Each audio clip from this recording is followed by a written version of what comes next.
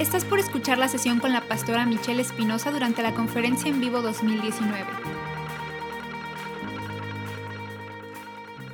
Dice Mateo 17, que por cierto dije yo cuando el pastor estaba hablando de Mateo 17, yo que no me gane mi versión, que no me barde mi parte, porque ya no, ¿qué voy a decir? Bien, Mateo 17, 1 dice: 6 días después, Jesús tomó consigo a Pedro, a Jacobo y a Juan, el hermano de Jacobo, y los llevó aparte a una montaña alta. Allí se transfiguró en presencia de ellos. Su rostro resplandeció como el sol y su ropa se volvió blanca como la luz. En esto se le aparecieron Moisés y Elías conversando con Jesús. Pero le dijo a Jesús: Señor, qué bien que estamos aquí. Si quieres, levantaré 3 albergues, uno para ti, otro para Moisés y otro para Elías. Mientras estaba aún hablando, apareció una nube luminosa que los envolvió, de la cual salió una voz que dijo: Este es mi hijo amado, estoy muy complacido con él, escúchenlo. Al oír esto, los discípulos se postraron sobre sus rostros aterrorizados, pero Jesús se acercó a ellos y los tocó. Levántense, les dijo, no tengan miedo. Cuando alzaron la vista, no vieron a nadie más que a Jesús. Déjenme orar. Señor, te doy gracias por esta oportunidad que me das. Gracias, Señor, porque tú has sido bueno, Jesús, y que sean tus palabras, que sea tu voz, que tú puedas hablar a cada corazón aquí, Jesús, y cada corazón aquí te escuche, en el nombre de Jesús. Amén. Bueno, también de antemano pido disculpas por que si me ven la mano temblando, son las 10 tazas de café que me tomé y el sistema nervioso chiquión no aguanta nada. Pero bueno, es eso, ¿verdad? No se preocupen, todo está controlado aquí. Me di cuenta que últimamente he estado preguntando, ¿qué dijiste? Cuando alguien me habla, digo, mande, ¿qué? Como, ¿qué dijiste? Entonces me empecé a preocupar. Tengo problemas de audición, no escucho bien, ya estoy viejita, necesito un aparato auditivo, ¿o qué? Entonces también se me olvidan los nombres o cambio los nombres, ¿verdad? Y las chicas de Cautivante con quien trabajo, de verdad me da mucha pena, pero a veces digo, ¿cómo te llamas? Y la veo diario, ¿tú cómo te llamas? Martita, así, ¿verdad? Así como, ¿quién eres? Y está ahí, la conozco y sé quién es y todo, pero hasta el grado de que en el celular descargué una aplicación de jueguitos para la mente, ¿no? Para agilizar la mente, o sea, a ese grado he llegado. Entonces, en Costco, allá en Vallarta, abrieron una área para examen auditivo. Entonces, mi esposo va, deberías hacer ese examen auditivo, que no sé qué, es para aparatos auditivos. Y entonces yo, pero sí estoy preocupada porque no escucho, siento que no oigo. Entonces ya me meten a un cuarto aislado, o sea, no oyes nada, se oye el corazón así, o sea, nada oyes. Y estoy ahí y la muchacha me explica cómo va a ser todo el procedimiento y me pone los audífonos. Entonces me empieza a decir, vas a oír un pip, pip, pip, y luego te da un control y le apachurras, y cuando lo escuches lo apachurras. Entonces sí, todo eso súper bien, sí los oí, y en varios volúmenes, y sí, muy bien.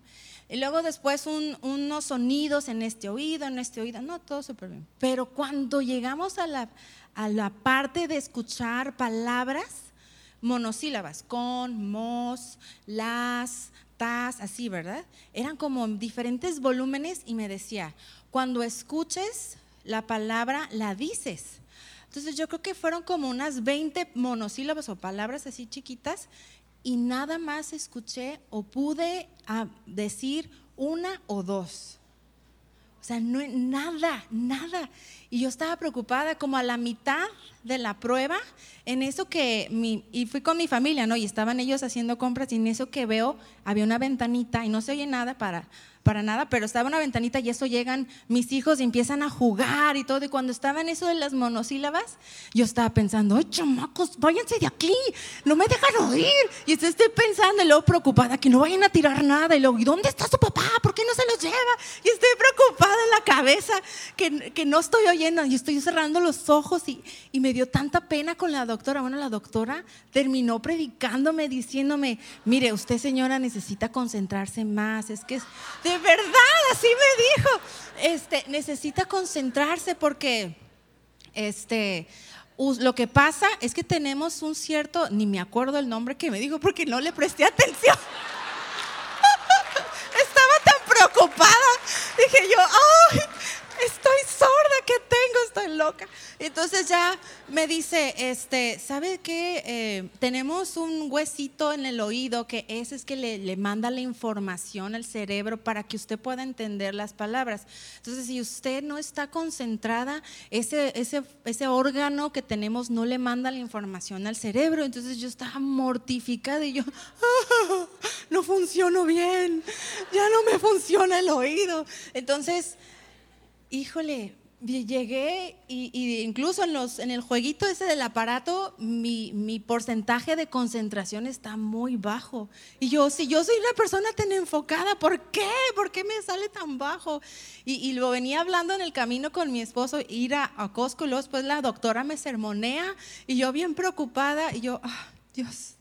¿Y cómo es tan impresionante que a veces en lo físico se refleja algo que en nuestra mente no está bien, o como la preocupación, o como en el caso de la pastora Mimi, todo fue en su mente que en el físico reacciona, ¿no?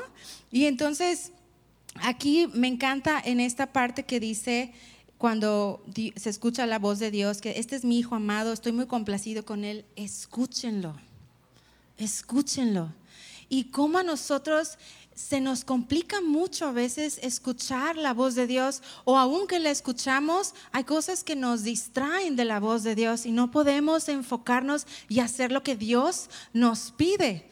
Y yo me acuerdo, quiero dar este ejemplo con mucho cuidado y mucho respeto, pero cómo poder seguir la voz de Dios en situaciones complicadas, ¿no? Como decía, no me acuerdo, uno de los pastores decía que se va a poner complicado. El pastor Tony, el pastor Tim ayer, como decía que hay un precio, ¿verdad?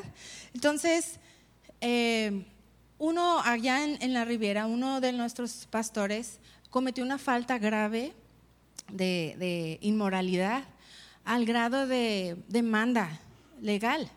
Entonces, pues nosotros tuvimos que obviamente recurrir a la sabiduría de nuestro pastor y tomar medidas sabias, pero mucha gente sí estuvo tras de nosotros, ¿cómo vamos a decir?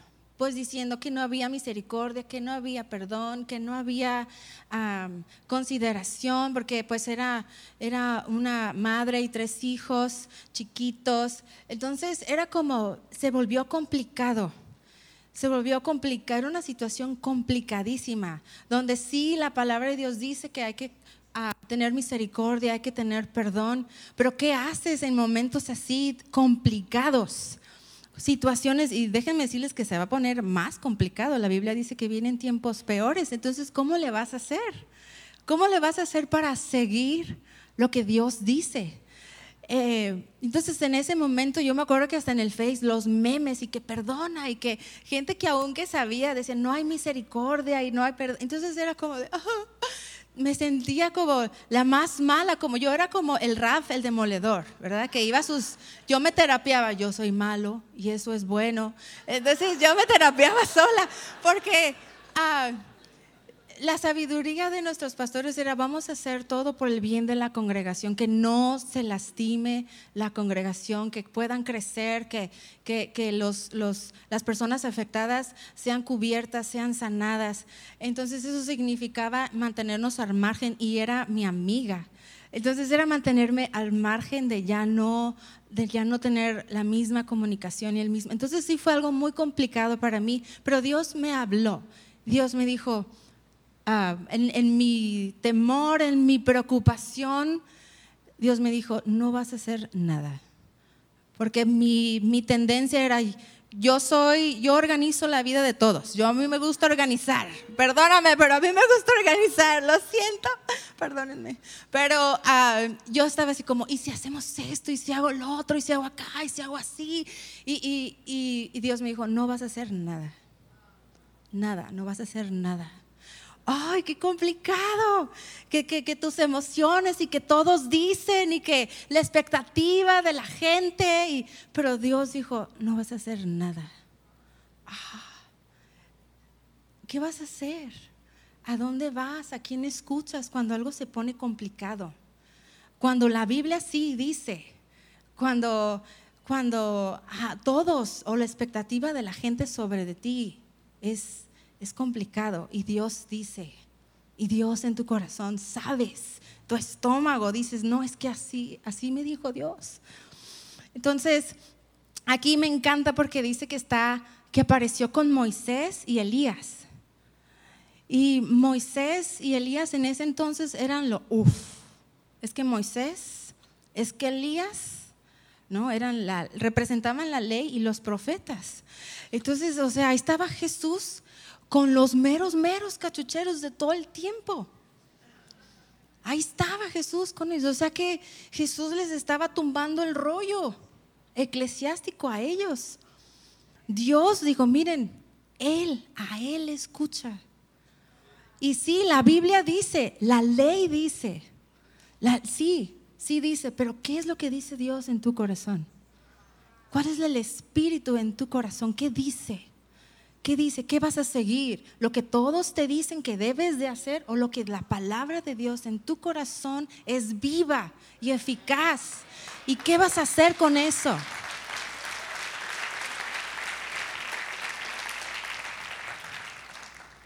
Yo una vez escuché la voz de Dios hablando del llamado, que yo una vez dije, Dios, envíame a mí, respondiendo el llamado como el pastor Tony. No me tomaron foto en ese momento, pero yo dije, sí, yo voy. Sí, señora, envíame a mí. No me tomaron foto, pero yo dije, yo, Señor. Y yo tuve una palabra de Dios y Dios me dijo, yo te voy a abrir la puerta. Entonces yo regresé bien emocionada, fui a una escuela bíblica, regresé y yo fui con mi pastor y yo dije, yo quiero servir, y él me dijo, no, aquí no tenemos nada, ¿por qué no buscas un trabajo? Y yo así como de, pues, como que no era verdad. Entonces de puro chiripa, de puro milagro me encontré a Pastor Diego visitando a la que era mi pastora de jóvenes, acaba de tener un hijo, y a él me dijo, ¿sabes qué? ¿Por qué no quieres, no te gustaría venir? Vamos a tener equipos, vamos a empezar una iglesia, que nos apoyes. Y ahí dije yo, ahí está la puerta abierta. Entonces empecé a venir a servir, me mudé, una maleta, una mesa, una cama, listo, ya me vine para acá. Y empecé súper feliz, yo iba a conquistar el mundo, ¿verdad? Y todo, y a los meses, mi hermano fallece de leucemia. Me quedé la única hija. Entonces es como, pues, ¿qué haces? ¿No? O sigo con mis papás o me quedo sola. Entonces, ¿qué haces cuando la realidad te pasa? ¿Vas a seguir o te vas a quedar? Como decía Tony, ¿verdad? No hay hotel de 5 estrellas, es la realidad. Entonces, aquí me encanta que dice que ellos cayeron a sus pies, sobre sus rostros, aterrorizados, horrorizados. Y no sabes cuántas veces yo he caído sobre mis pies, horrorizada, de miedo, de fracaso tras fracaso. Si tú tienes miedo al fracaso, yo te voy a decir, yo conozco el fracaso muchas veces, muchísimas. Pero aquí dice que Jesús se acercó. Jesús se acercó. Perdón, necesitamos hormonas el día de hoy, como somos las 3 mujeres, ¿verdad? Hormonas. Hormonas para ustedes esta mañana. Dios se acercó. O sea que cuando tú estás ahí enfrentando el horror de tu fracaso, de tu miedo, de tu realidad, de tu incapacidad, de que no, esto es demasiado para mí, esto es horrible, como en la que me metí. ¿Por qué dije envíame a mí? Que estás ahí. Dice que Dios se acercó y los tocó y vieron la gloria de Dios. Y ellos después, dice que después en Juan y Pedro, ellos escribieron. Dice que ellos fueron testigos. Juan 1:14, Y el Verbo se hizo carne y habitó entre nosotros y vimos su gloria, gloria como del unigénito del Padre, lleno de gracia y de verdad. Y luego Pedro escribió: pero cuando os dimos a conocer el poder y la venida de nuestro Señor Jesucristo, no seguimos fábulas ingeniosas inventadas, sino que fuimos testigos oculares de su majestad. Pues cuando Él recibió honor y gloria de Dios Padre, la majestuosa gloria le hizo esta declaración: este es mi Hijo amado, a quien... Ellos no escribieron que estaban en el piso llorando, ellos escribieron acerca de la gloria de Dios. Entonces yo estoy aquí para decirte, yo dije envíame a mí, yo dije yo voy. Y también quiero decirte que he visto el fracaso cara a cara. Y cada vez que he visto el fracaso, el temor, la tristeza, la traición, han sido oportunidades para experimentar el perfecto amor de Cristo.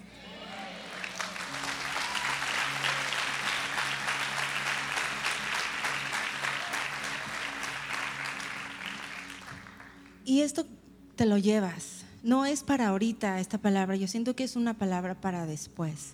Que tú te acuerdes ahí en el piso aterrorizado, que tú sepas que es una oportunidad, es una invitación para el Padre poder mostrarte su perfecto amor y que te levantes, que te levantes. Entonces yo quiero invitarte, si puedes ponerte de pie conmigo.